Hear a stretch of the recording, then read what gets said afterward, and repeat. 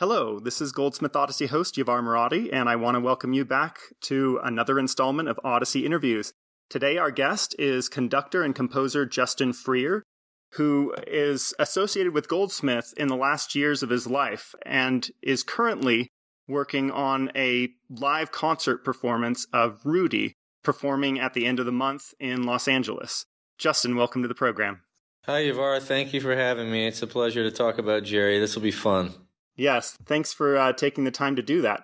For our listeners, could you give us a brief overview of your relationship with music in general and how you started down the path that ended up becoming your career? Well, it started over 30 years ago already. I just turned 39 not too long ago, and I guess at the age of 8 years old, I fell in love with music in general, and it was due to two different albums simultaneously gifted to me. One was a classical album and one was a film music album.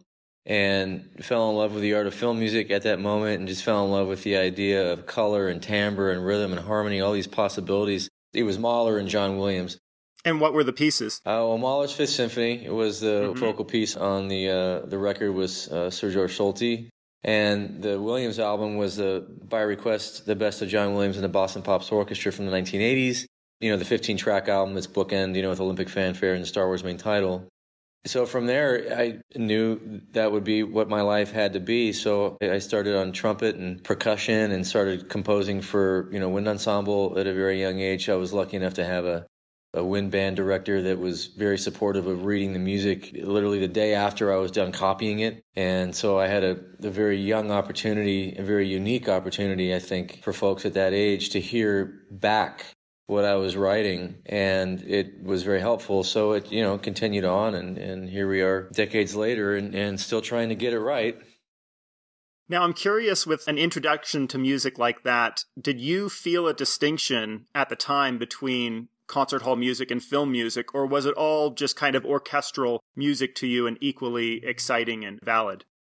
I felt and heard the distinction immediately, and there still is one, and there always will be, and there should be. I think the application of how the music is used is what the distinction is. Certainly the idea of form is very different in the concert hall than it is in film. You are given form in film, and arguably the most difficult, and I know Jerry felt this way, the most difficult part of music is form. And you're not given form when you're writing, your own composition as a commission for an orchestra, for a chamber group, for a big band. That's on you to create. Whereas with the film, the roadmap, so to speak, is very much given to you. And how you solve that, of course, is up to the composer and the director simultaneously as they collaborate. But there's certainly a distinction now. It's different for me now than when I was a child, of course. We learn more and you evolve and your ears change and your sensibilities change. But at that age, I felt it very, very much so. Historically, there's always been kind of a disconnect or a split between those who support absolute music and those who support programmatic music. I feel like it's kind of manifested in the 20th century as a snobbery against film music, but it's funny because nobody would think opera was a lesser art form today, but you go back far enough and there were people who looked down their nose at opera or ballet or, music written for plays or any sort of program music, even if it was composed freely and not for a specific visual element. It's heartening to me that it seems like film music is getting a little more respect, and I think part of that is people starting to perform it live in concert to picture in its original context. So it's an actual art form the way it's being presented now, and you've been a big part of that.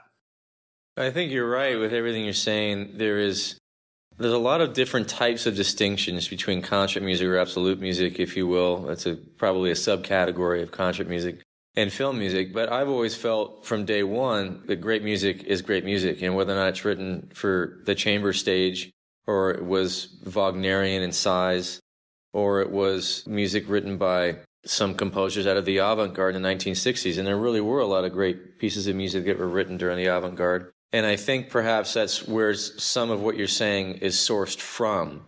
I think that we're still kind of tearing ourselves away from, the ramifications of the 1960s and the early 1970s in concert music, particularly in North America.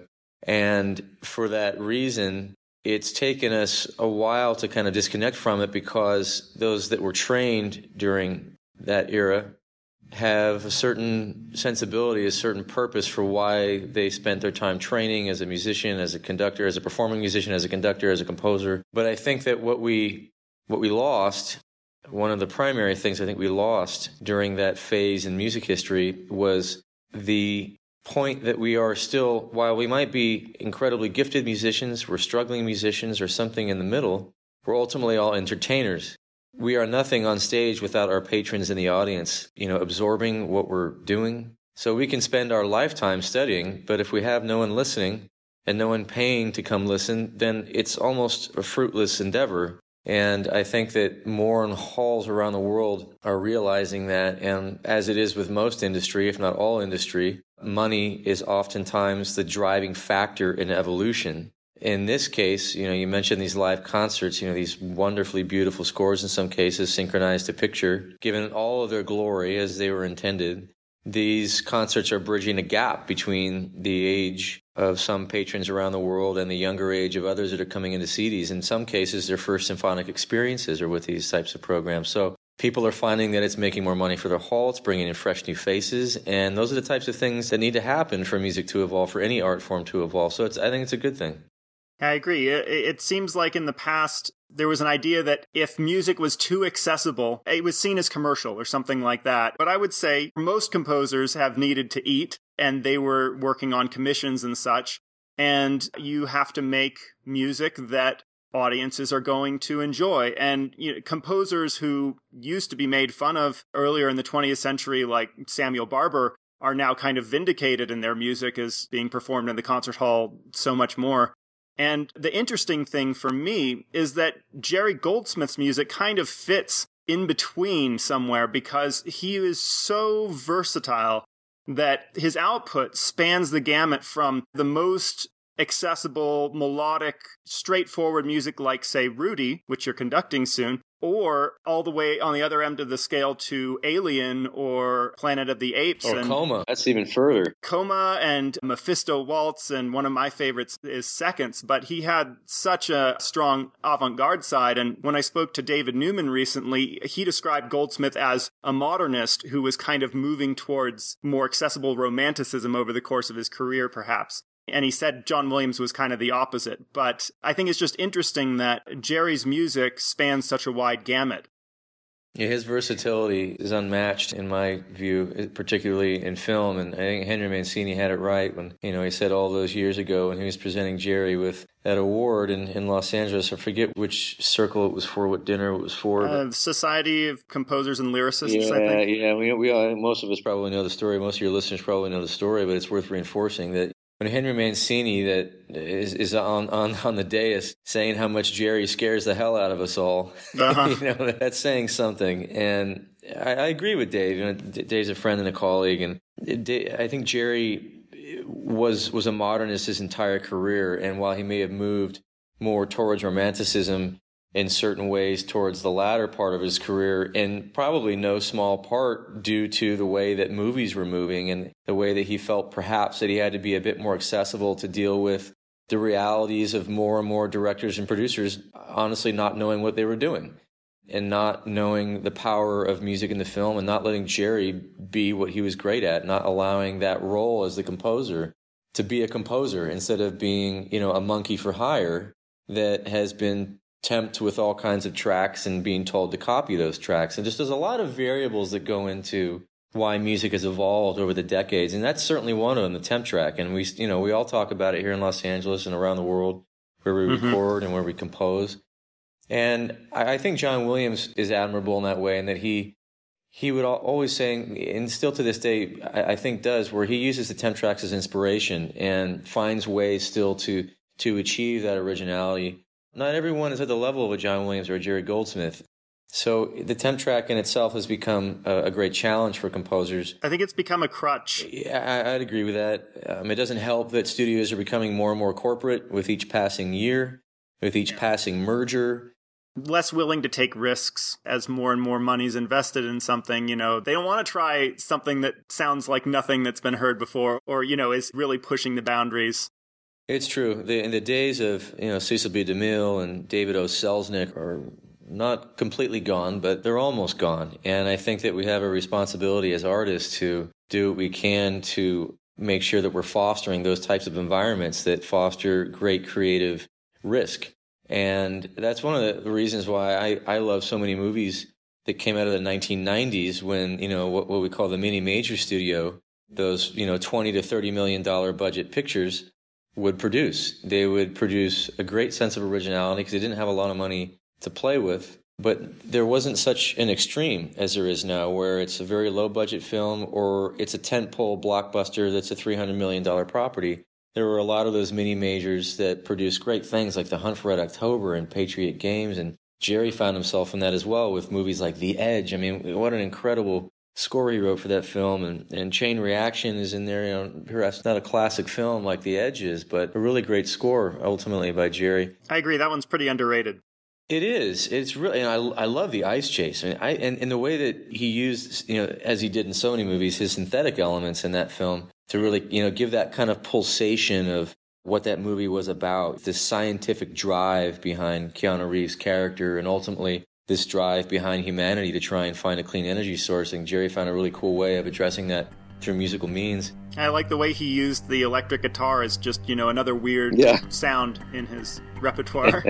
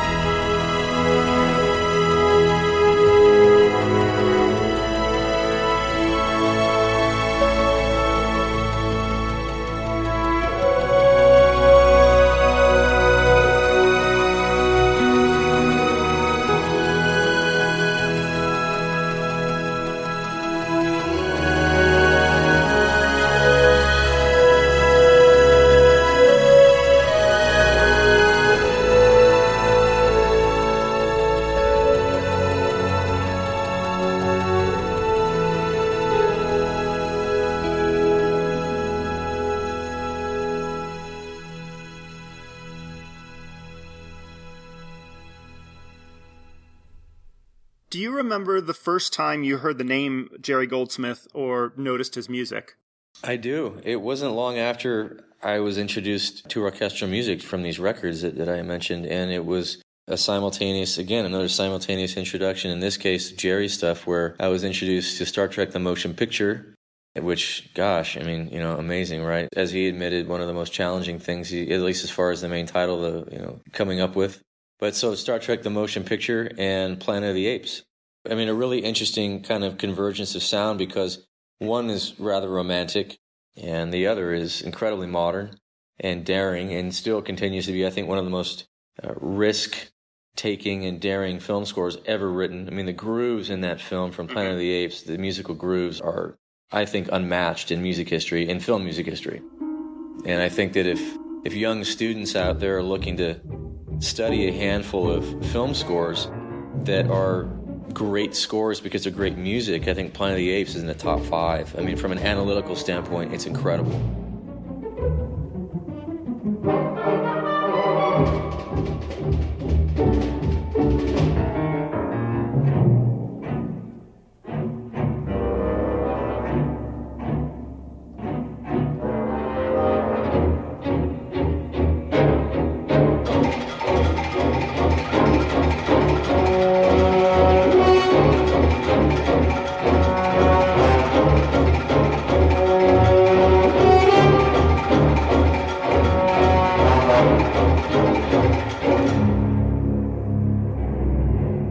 at a certain point, you were inspired to become a composer yourself at a very young age, as I understand. How did that come about? And, what was your experience like that brought about your first work for wind ensemble that you wrote, I think, when you were 11? It was just a confluence of events, I guess. I mean, I loved so much the studying of the solo instrument, how that played into the overall ensemble, how it was very much a team playing endeavor, but also at the same time a very individualistic experience while both are happening together. There's not many things in the arts that are like that. So I was always fascinated with being able to take one instrument and then adding 3 or 4 more. And what's the sound that you get by putting a mute in the trumpet while simultaneously having the clarinet play the same note an octave higher?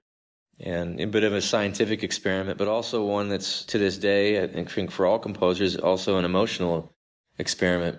And these colors, these timbres, these rhythms and harmonies and formal things that we grapple with and are challenged with as composers ultimately are things that drive us to feel emotion. And clearly in film, that's one of the primary things that music is supposed to do. But I think I'd say the same thing for even some of the greatest concert music in our history, whether or not, again, good to go back to Wagner, or it's Richard Strauss, or it's Johann Strauss, or it's even the early music of Bach, where he was driven by so many amazing commissions at the church. He might be the greatest organizer of notes we've had in our history, but you compare that, you fast forward 500, 400, 300 years, wherever you go from his particular spot in music history, into the future even, you'll find that there's always a comparison to him because I think his mathematical structure in music was unparalleled and continues to be to this day. So, but ultimately it drives emotion. And I think the greatest music has always and always will tell some version of a story. And whether or not that story is something that you agree on as listeners to Mahler's First Symphony, the Titan Symphony, it might be a different story that you tell yourself that you're hearing through that music that might be different than what Mahler was trying to tell. But ultimately, a story results. And no disrespect to the avant-garde, but I never felt like I was being told a story through the music of George Crumb or the music of, I could go on and on with some of the other composers. Stockhausen. There's a couple things I like of Stockhausen personally, but you're right. Yeah, Stockhausen is another one. I'd say John Cage is another example. I think we learned a great deal from those composers, and we built upon their successes. But I think one of the things that perhaps was missing, at least it was for me as an individual, was that sense of storytelling. And Jerry was one of the best at that. And I think one of the primary reasons, if not the primary reason he was the best at that, was because he realized that in order to tell a story, you had to find the emotional core of a character first before anything else mattered. Jerry was very much an emotional man, and I think you hear that in all of his music scores. And he was able to take some of these avant-garde techniques and flavors of the 20th century and incorporate them in his storytelling, his musical storytelling. You're right. In his melodies. There was something, I talk about this a lot with one of my old mentors, Paul Chihara, who actually was really good friends with Jerry for a long time. Paul would famously say in every conversation we ever had about Jerry, there's just something about Jerry's harmonies that I can't put my finger on. And, even when you look at what he's doing and you analyze it, what he's doing. There's something about his harmonies that you can't put your finger on. And he's right. Paul's right. And I think it's a really kind of simple way of addressing what Jerry did so well. We'll never be able to fully explain how he did it. I, for one at least, can always tell it's a Jerry Goldsmith score, no matter whether it's on one end of the spectrum or another. But would you say that harmony is one of those reasons why? And what other ingredients do you think make up his uniqueness? Harmony is probably chief among them. And the only reason I say that with some confidence is because Jerry would often say that if you're not working on your harmony, you're not working. But he did feel that form was one of the most challenging aspects of music. But he would always try and drill into, I think, young musicians to think about harmony. So I think that's certainly one of the things that separated him from his peers and from other composers that came before him and those that came after him. Beyond harmony, though, it's impossible to ignore his, his multimeter sensibilities. That's my favorite thing about his music. Nobody does mixed meters so smoothly and naturally as he does, including anyone I can think of in the concert world, in terms of making it accessible and flow for listeners. You're right. And accessible is an interesting word there because Jerry was so inspired and he admired Stravinsky. He really admired him. And you can hear that in Jerry's music.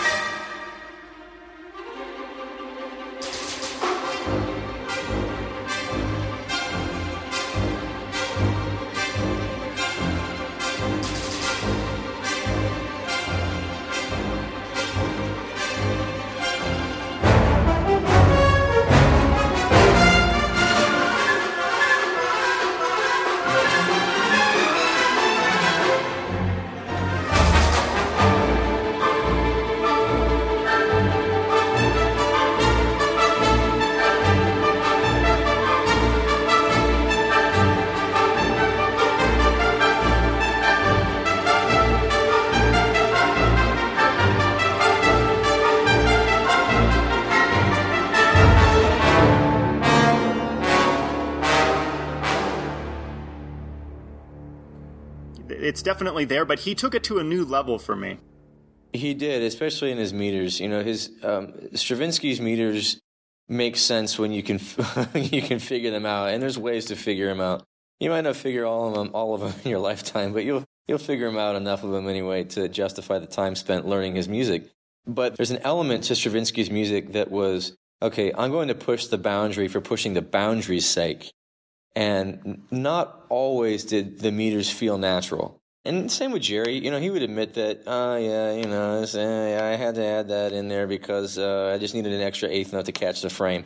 But he would do that, and it wouldn't feel all that off because his basic structure was already based on that. So when he made those music editing adjustments, you know, with Kenny Hall as music editor, it didn't feel like he was going over a major road bump. It just felt like, oh, okay, you know, it made sense. That was a pretty good Jerry Goldsmith impression there. When and how did you first meet Jerry Goldsmith? Was it through your teacher, Paul Chihara, in the UCLA film music program? I met Jerry before I went to UCLA.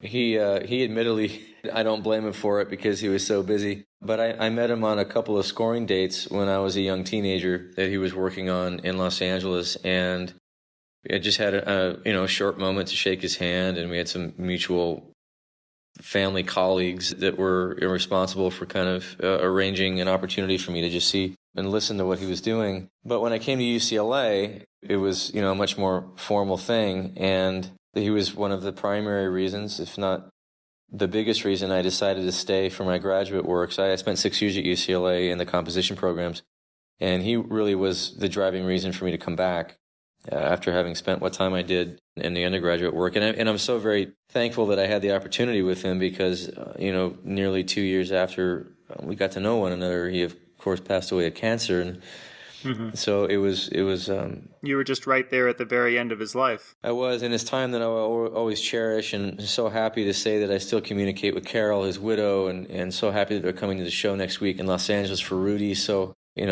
all these years later, still trying to find ways to celebrate his life and remember him and think back on the things that he did so very well, better than all of us, and, trying to continually be better as a result. What was a Jerry Goldsmith workshop like? I had more kind of one-on-one time I did with him than a workshop. A workshop was interesting with him because, he'd have so many different backgrounds that were there.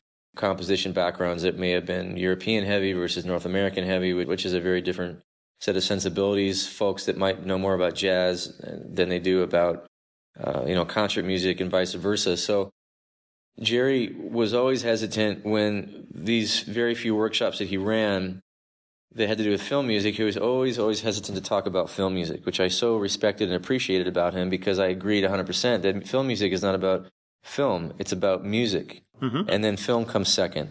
If you don't have control of your composition devices, you'll never have control of your music and film, ever. I think that he was one of those few composers that had a gift that never really wanted to admit he had a gift. For him, it was always about technique.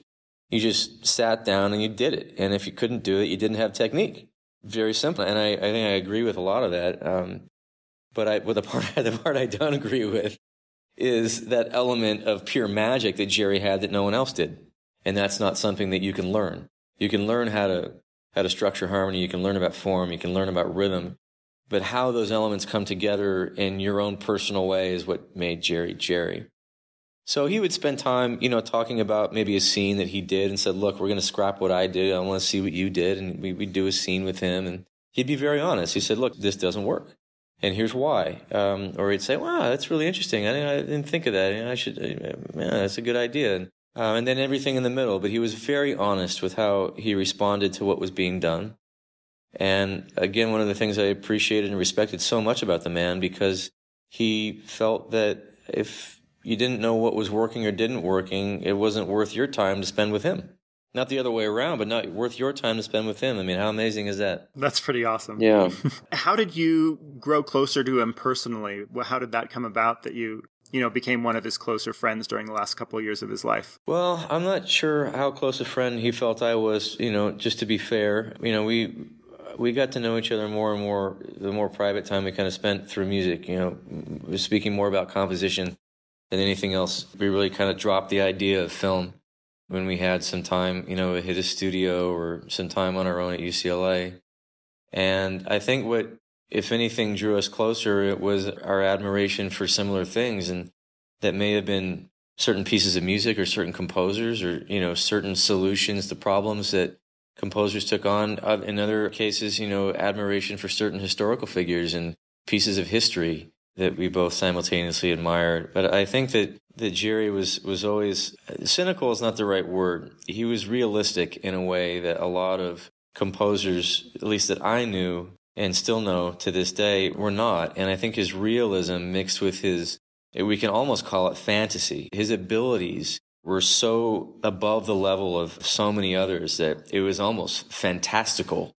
So he lived in this simultaneous world of being able to achieve things that virtually no one else could through his craft, but he was a very realistic man, and he was realistic from everything from how he felt about his own technique to how he felt about the quality of certain directors and maybe the lack of quality in others. But he never meant a mean thing about anyone ever. It was just a very honest assessment of how he felt he lived best in those worlds, whether or not it was with a director or was with a producer or certain musicians in town. I think that's what made him Jerry. He had this ability that no one had, but he dealt with it in such a humble, realistic way. It was just incredible to watch.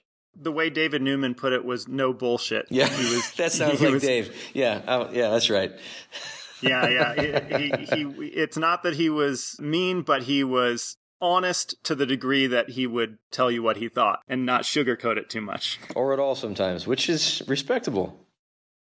You've said in another interview that you learned a great deal from Jerry outside of just music. And is that one of the other things you learned from him, or what other sorts of things? Well, I think that he helped me to understand that music was about more than just music. I mean, there was the absolute part of learning music and respecting music and finding a way to better yourself every day. I mean, every day of your life is another opportunity to do something that you haven't done before and do it better. But the way that he just kind of approached life in general, he was a very, very soft man. He really cared about relationships and cared about the types of things that you're inspired by as a human being. And he felt that a lot of that made you a better musician. I wouldn't say that he focused on that because he was so heavily focused on becoming a better musician is what makes you a better musician. But certainly, the third party, for lack of a better phrase, the third party elements in life that inspire you to write, those things were inspirational to me as well in a lot of ways, just kind of seeing how he dealt with it. And so it was hard to see him go. I mean, it was hard for all of us to see him go, and even those who never had an opportunity to meet him and just knew his music because they loved Jerry for how he made them feel about a movie or about a memory with their family or their friends. I mean, I can tell you just from my own personal family history, so to speak, the main title from Rudy, from day one in both my young daughters' lives, became one of the first lullabies that I ever sang to them. One of my favorite melodies he ever wrote. And so, even our family has a kind of a connection like that to Jerry's music, an almost tradition, in this case with Rudy's main title. And I think, great music can do that to you. But it did it to Jerry, too, because you can hear him humming on the score at one point. I think that's the only time I can think of him pulling a Glenn Gould like that. Pulling a Glenn Gould, I like that. That's a good phrase. I'll remember that next time. I'm going to have to steal that one from you. That's fun.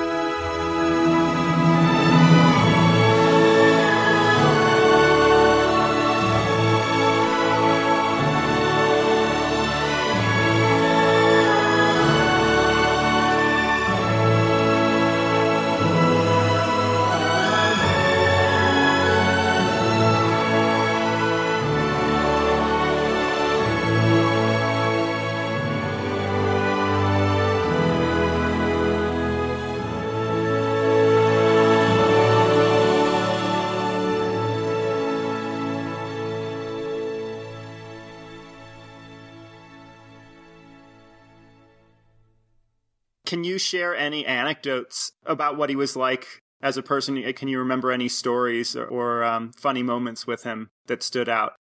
Sure. I think the first one I remember as a young budding musician at UCLA when I first met him. It's kind of a funny story. Not that I won't. I actually can't remember the full name of who this person of the person the story centers around beyond Jerry. But we were in one of the music studios at UCLA, and he was looking at some of the music we had written collectively, for one of the scenes he wanted us to take a crack at. And it was the first time that, at least as a collective group, any of us had been exposed to Jerry's opinions on what we had first brought in for the very first time, right? So, we're all young and in awe of this man, and some of us more than others. And he looked around and he saw this score and he saw another, and he got to the third score in the room and kind of looked up at this young, sweet girl, and he says, I can tell that you know how to write music because your penmanship is nice, but you're not really writing music, you're writing penmanship. And it was really, you had to be there to kind of take in the context of that, because the first couple of scores he looked at, he had a lot of really kind of musical opinions to make, and he made some comments about what was really happening with the harmony and what could have been happening against the film. And he gets to this next one and he makes this funny comment about penmanship, and then that conversation kind of went off and took a turn, and then we started talking about Herb Spencer and the way that Herb and his penmanship as an orchestrator. Anyway, it was just kind of a funny thing. What about Spencer's penmanship? Well, how did we even start talking about Herb? He started talking about an alto flute line that he doubled for Jerry one day that wasn't in the score, and he mentioned something along the lines of having to call Herb and say, Herb, I don't know if this was, you and your penmanship just not being very clear, but is this supposed to be for alto flute? And, something along those lines. So it was... Okay, so it wasn't that he had equally good penmanship to this young lady. It was hard to read or something. Hers was hard to read in some cases. Okay. So that was the irony of the thing, The best of what he saw in her was his bad penmanship. But that was him just being brutal, to use Dave Newman's. He was just no bullshit at that moment. But he would turn around, and if he saw something that he thought was working, he would be very, very supportive, and he would be very nurturing, and he would let you know it. Did you ever work with Jerry on one of his film projects? Did you assist in any way? No, I didn't. I never had an opportunity to do that. And I'm actually kind of, in hindsight, almost thankful that I wasn't in that position, because it would have, I think, resulted in looking at Jerry in a different way. I admired him for the person he was, that we all looked up to and continue to look up to, even though he's not here with us anymore. He would have gone from being a mentor to a boss, and that wouldn't have been the same. Yeah, you're right. That's a good way of putting it. And I don't know how that would have played out. I'm sure I would have enjoyed it, but, again, 20/20 hindsight, but looking back on it, no regrets that I wasn't able to work with him in that capacity. Can you tell me how your company, Cineconcerts, came about and what plans you have for it? Well, it's been just over 6 years since it was launched, and we launched with Gladiator, the Hans Zimmer work, to Ridley Scott's masterful film. And, we've kind of since gone from that to The Godfather and Breakfast at Tiffany's, the Harry Potter franchise. And it's a lot of variety. A lot of other things coming down the pipeline, and so happy that finally we're here doing something at Jerry's. I've been looking for the right title and the right timing for a long time now, and that we're able to do Rudy is really a very special kind of personal project as well as a professional one. Yeah, you got to pick something that's known, but also not one of his more sparse scores like Chinatown or Patton, because then you're playing for like a quarter of the runtime or less. It's true, and that's part of what goes into selecting which of these really makes sense for the stage. And I'm very much on both sides. I see the business potential and the realist that you need to be in order to build a business. But on the same time, I'm very much a kid in the candy store as often as I can be. And, so we're working to develop Lawrence of Arabia, which is a one where I know it's not going to play a lot because it's, 18 hours long or 18 hours and 4 minutes long. But, so that's very much a passion project. And Rudy kind of falls into the middle, I think. But we've had such a wonderful responsive support from folks like Sean Astin and David Anspaugh, the director, and of course Jerry's family, and Angelo Pizzo, the writer, and Rudy himself, Rudy Rudiger. And so everyone has really kind of come out of the woodworks for this one, not only because here we are 25 years later, but Jerry is the common link for all of them, not just the film, but Jerry. And I love what Sean Astin says about Jerry's music, and I think this speaks a lot to the brilliance of Sean as an artist and as an actor. He realizes not only how important music is for picture, but in this case, for the score to Rudy, he still recognizes these many decades later just how much Jerry's music played a role in making that movie work. And not to take away from David Anspaugh or Angelo Pizzo or any of the relationships that those three had that came out of Hoosiers, but there was an element to that score that Jerry brought that just was the icing on the cake. And I think that as you progress through the film, he gives you these little kernels of emotional reward.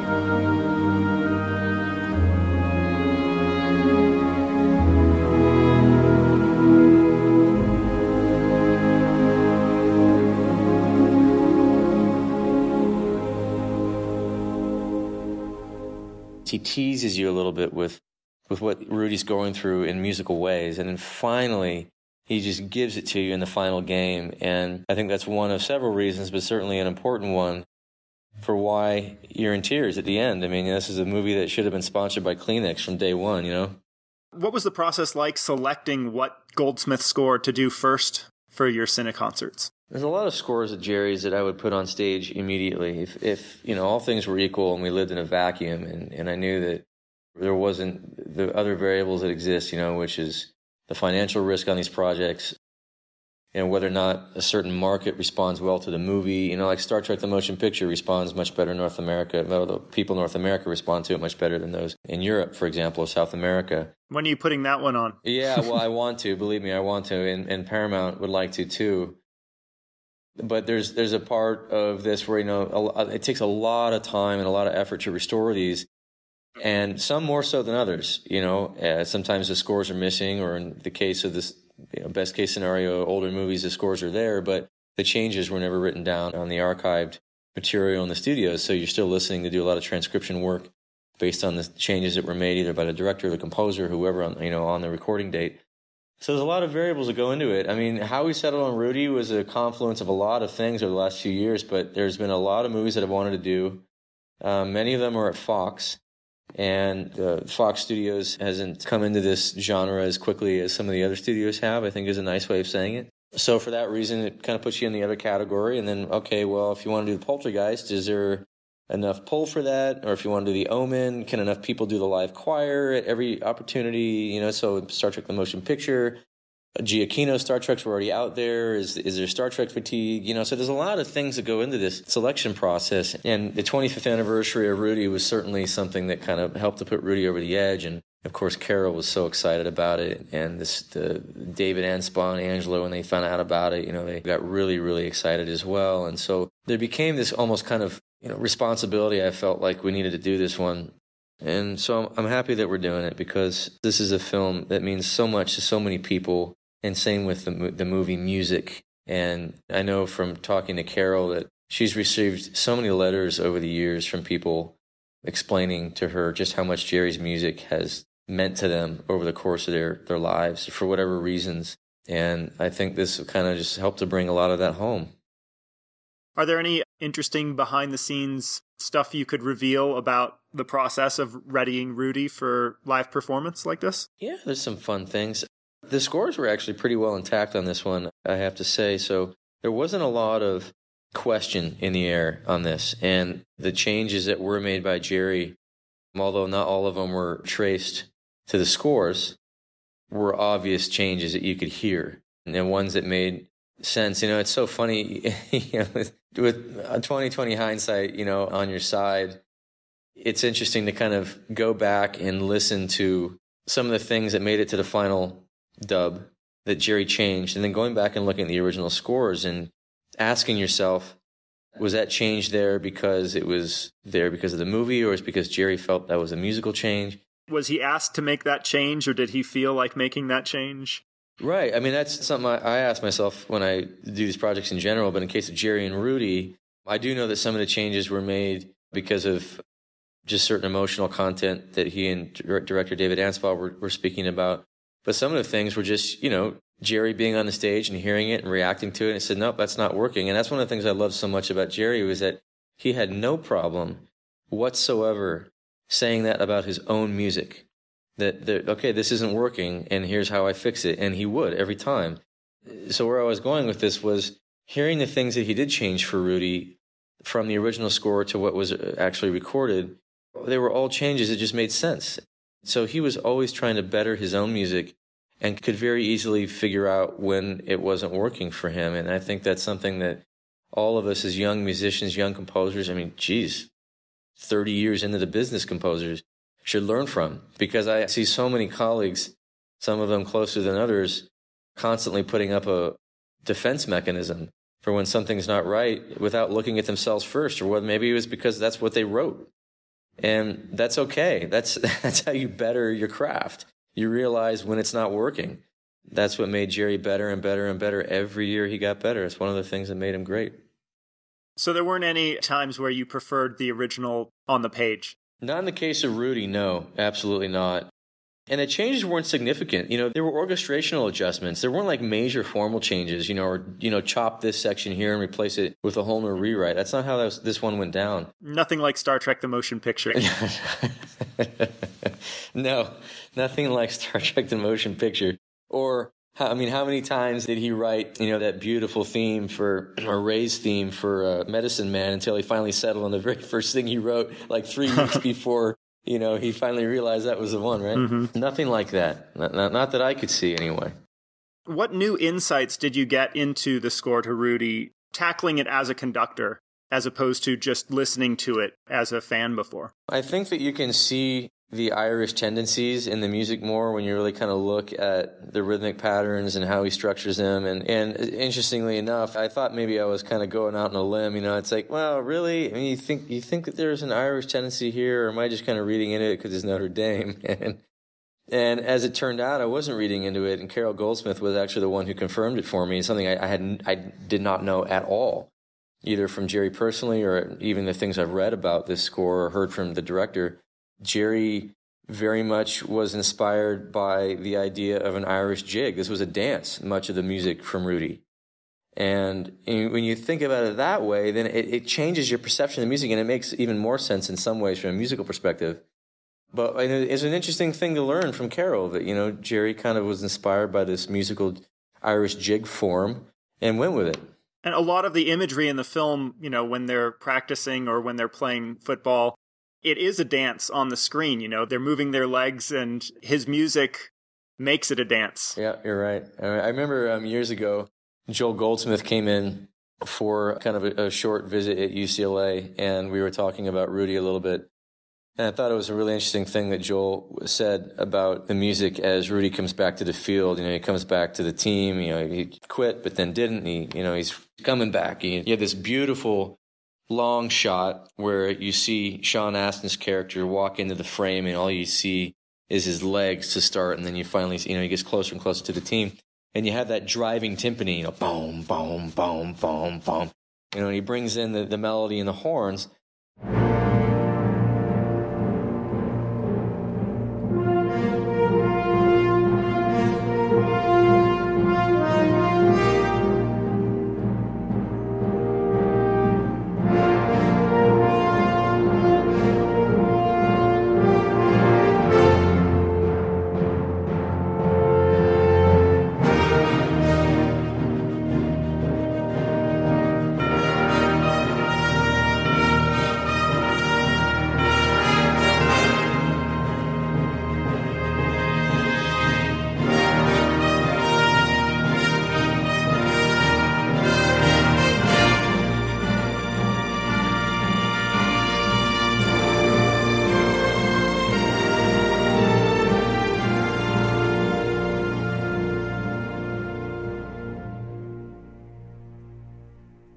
And Joel was so funny.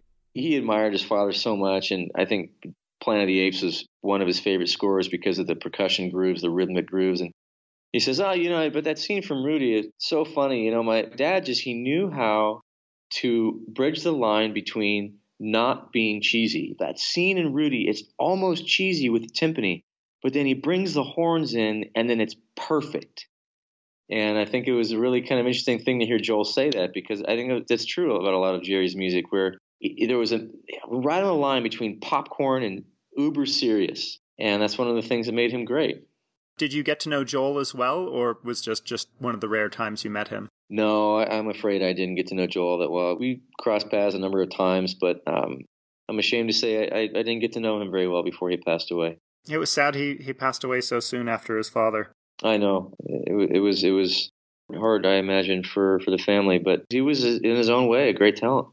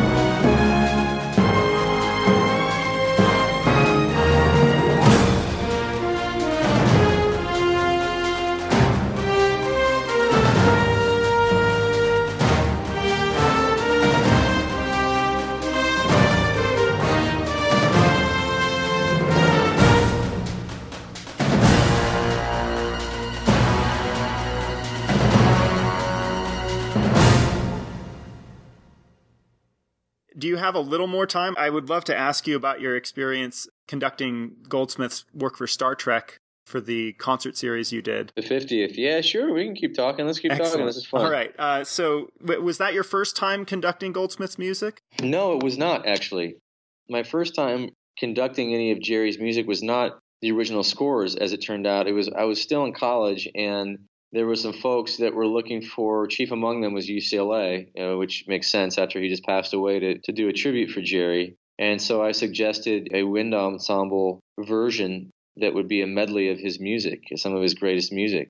So I actually took it upon myself to arrange a 16 or 17 minute suite of his music for wind band that had never been done before, at least in that instrumentation. The other wind band arrangements out there are the Wind and the Lion suite, a few things for Star Trek. I think the Wind and the Lion is probably one of the best actually arrangements that are out there of his music in the wind band world. But there wasn't much. And so anyway, I made kind of a medley of things. I started off with Star Trek, or started off with Patton rather, ended with Star Trek, and I had music from Basic Instinct and a number of other things. So that was the first time I had ever really conducted any long-form music at Jerry's. And we did that at a number of wind ensembles around North America when that first kind of hit. But the first major orchestral music at Jerry's was this 50th anniversary, and what a window into his music through all of the stuff that he wrote for Star Trek, amongst the music of course, Dennis McCarthy, and Alexander Courage, and a number of other composers. But so that was the first kind of major orchestral experience, and what a way to do it with a London Philharmonic. They blow your hair off. Was it interesting to compare his music with that which was written by other composers for the franchise? Oh, yeah. I mean, look, we all agreed. Over a glass or two of bourbon, we were talking about this after the L.A. performance of the show at the Pantages, that regardless of how successful patrons or Trek fans or the producers of the Trek franchises that were attached to the various iterations that these composers over the years had composed, everyone agreed hands down that we all looked up to and continue to look up to Jerry as the guy, not only just in general, but of course in Trek. And it's really interesting to hear folks like Dennis McCarthy say that, and McCarthy and Jay Chataway and Cliff Eidelman and folks that really have a great admiration for Jerry. But absolutely, there's a huge difference. I mean, Jerry's music and everybody's music else on the side, he was different. And everyone continued to look to Jerry for inspiration throughout the entire franchise, I think.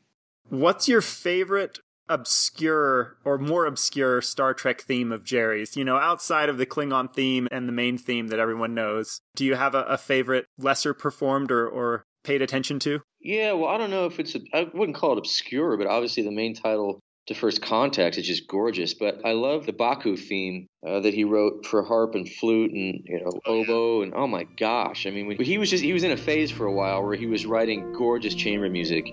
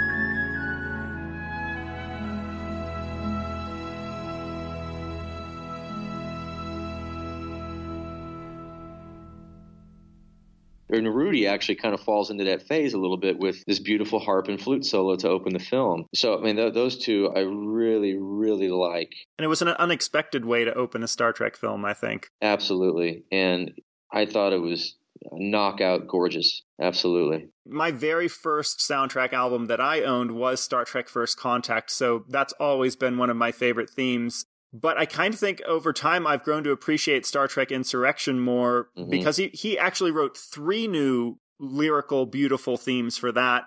And I think that the score as a whole has more of a flow and a journey to it than First Contact does. Yeah, I think you're right in that way. There's something about, though, when you hear 6 horns playing in unison in the register that Jerry wrote for First Contact, it's magical. It's really, really, truly magical. And he knew how to utilize that section as a unisono section and as well as a divisi section. So, but First Contact, that's a heck of a first album to have. I love it.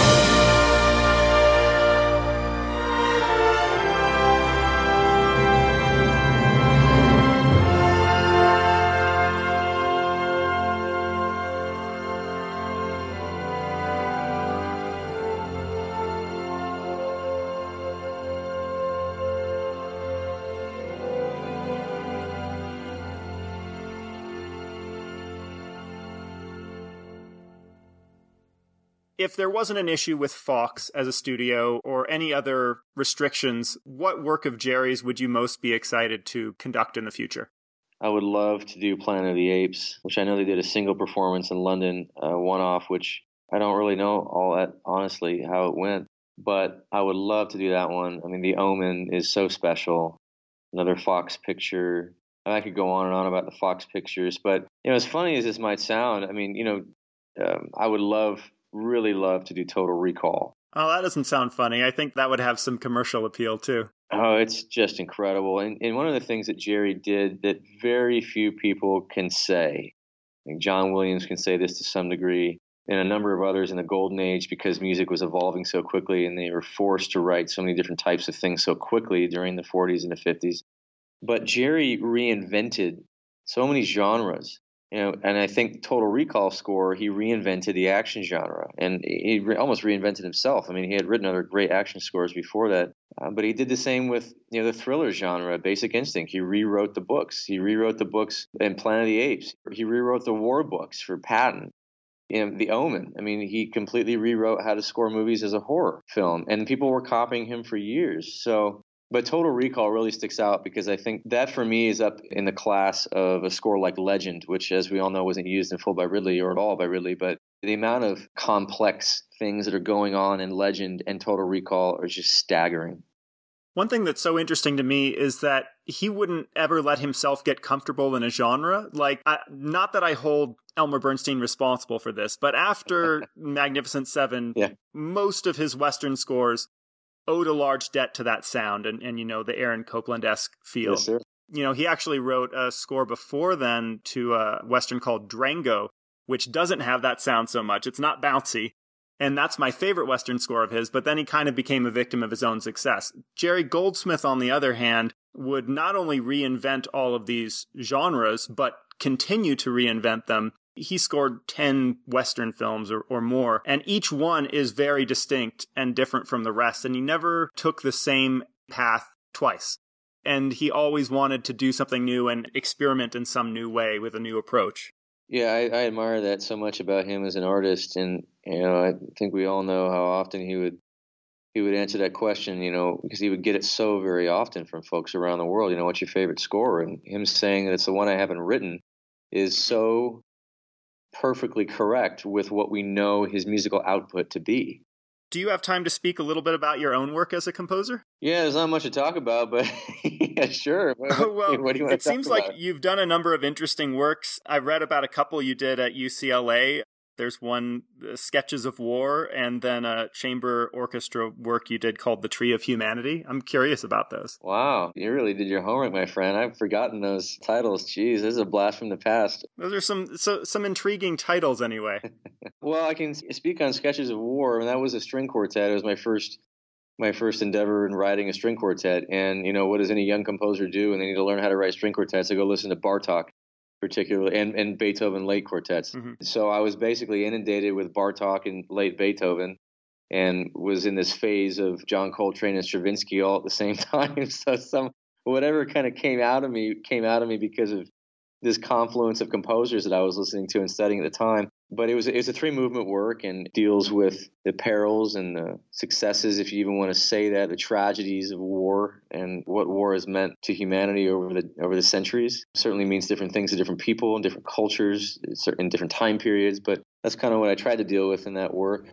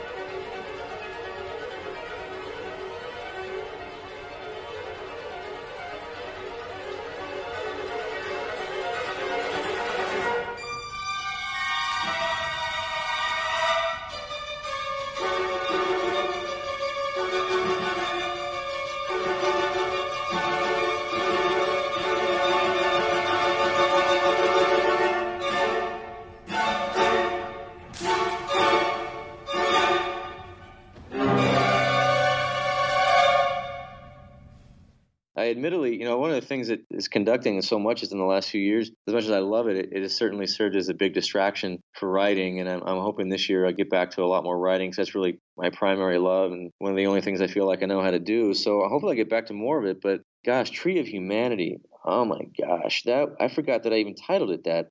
That was one of my graduate works that I gave for my very final graduate composition recital. It was scored for large brass, small winds, and percussion. Kind of played a lot with polytonality, and again, in the Stravinsky, kind of coming out of the Stravinsky phase at that time. But I always had a fascination for brass and winds and percussion, having grown up with them. And I didn't get into a lot of string writing really until my late collegiate years. I've written a lot more for strings since, but kind of dabbled in all kinds of different things, I guess, over the years. But wow, I'm impressed that you remembered a title that I completely forgot. Are there any works of yours that you think were particularly influenced by or inspired by Goldsmith? Sure. Yeah, several of them. There's one of them that's out there that gets a pretty significant amount of play among the wind band world called Rio's Convergence. That's about the Rio Grande or the Rio Grande. Ah. And it's just a fun, 5.5, 6 minute kind of swashbuckler to, open or close a concert for the wind band world. And when I wrote that, I'll admit this freely, I'm happy to. There's some moments in there where I was definitely inspired by how Jerry approached The Last Castle, the Robert Redford picture. And there's about 30 or 40 seconds in there where if you're listening for it, I think a Goldsmith fan would be able to very quickly identify it.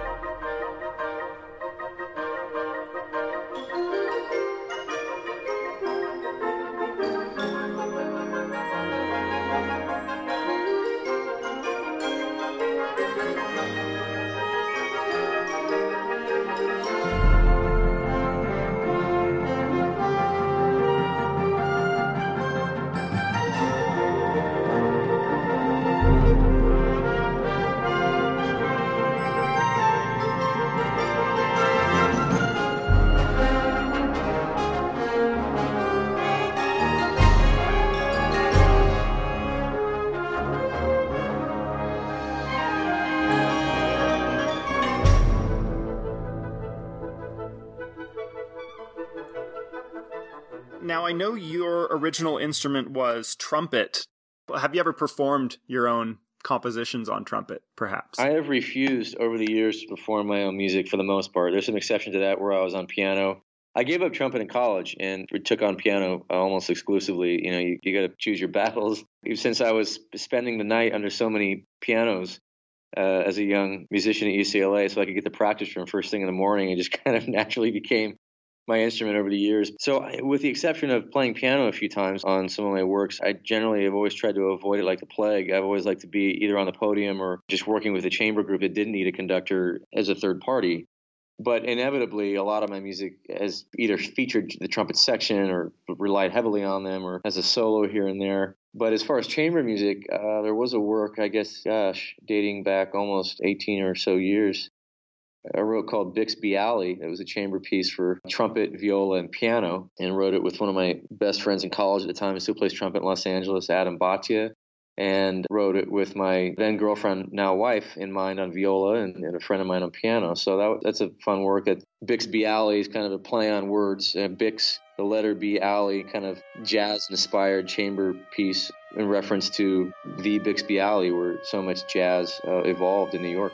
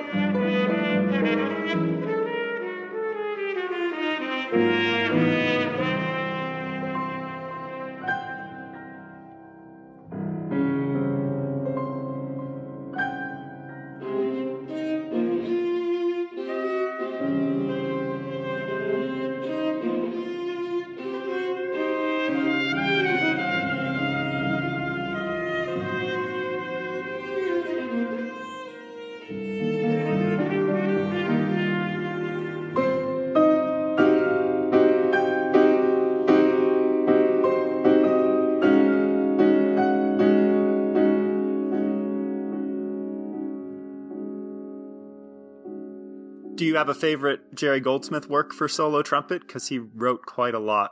Wow, that's a tough one. That's a really tough one. You know, you say that, and my ears and my heart go almost instantly to that gorgeous trumpet solo from The River Wild. Interesting pick, yeah.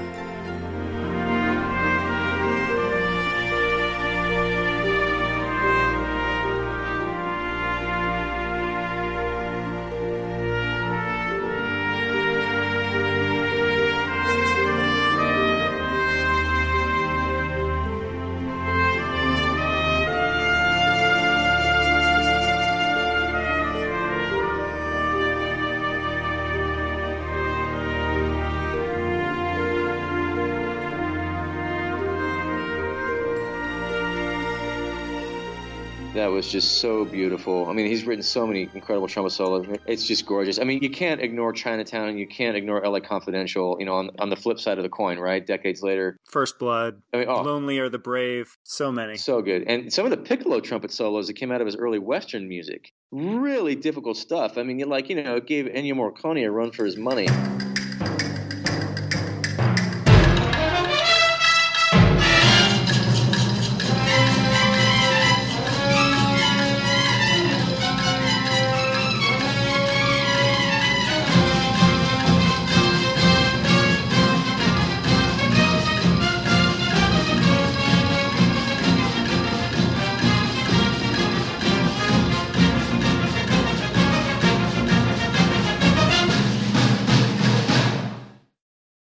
I'd be remiss if I didn't ask you about your commission to compose music for the 2011 and 2012 Major League Soccer Championship Cups in Los Angeles. I grew up playing soccer. It's probably the only sport I regularly care about. So can you talk about that a little bit? Yeah, it was just a fun kind of wild thing that came out of nowhere. There was someone who knew a bit of what I was doing with the Los Angeles Brass back at that time, an ensemble that I don't work with all that much anymore, although I'd like to bring it back into reality. It was such a great group. And they had heard what I was writing outside of that, and they said, well, we're looking for a group to perform at the MLS championship here, in Los Angeles. Would you guys be interested? And I kind of said, well, sure, of course we'd be interested. We'd love to do it. But let me counter that proposal with, why don't we rewrite some of the things that you guys do? Let's rewrite some of the MLS anthem, and let's perform it with a new arrangement, a new style. And so I wrote a couple of original compositions for it and then rearranged the MLS anthem to fit kind of more of almost like a bugle corps percussion setup and then a giant brass ensemble. So it was really fun. And the first time we did it, it was so unfortunate. We were so excited to get on the field, but it was pouring rain at the first MLS championship in LA. And we ended up having to perform like at the top of the stadium where you could be seen from the field if you really looked, but we were undercover because we had all the recording equipment. I didn't want to risk, getting it wet and, one excuse after another.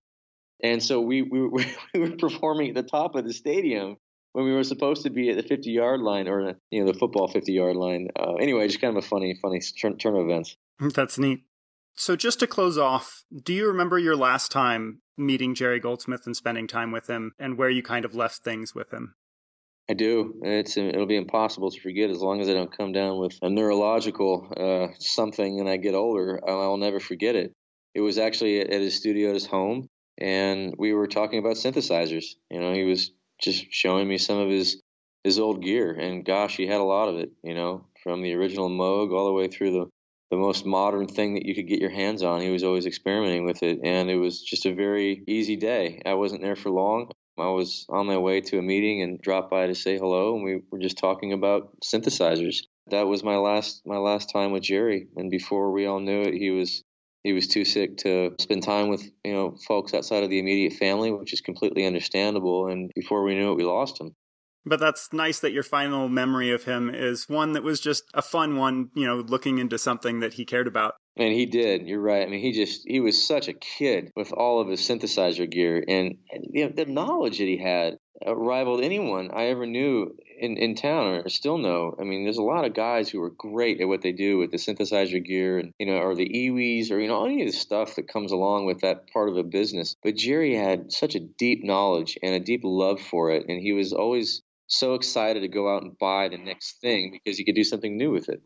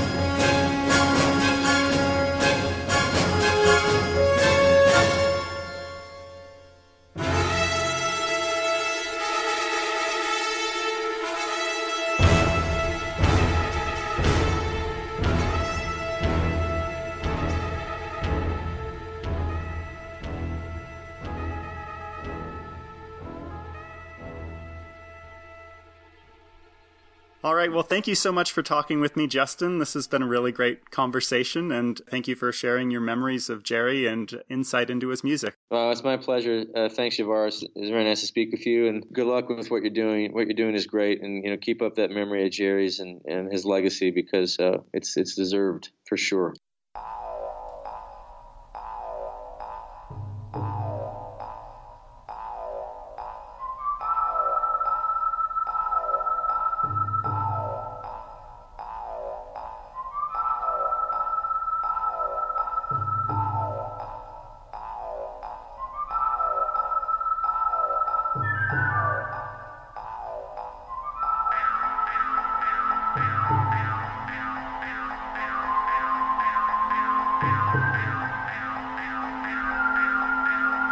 Thank you.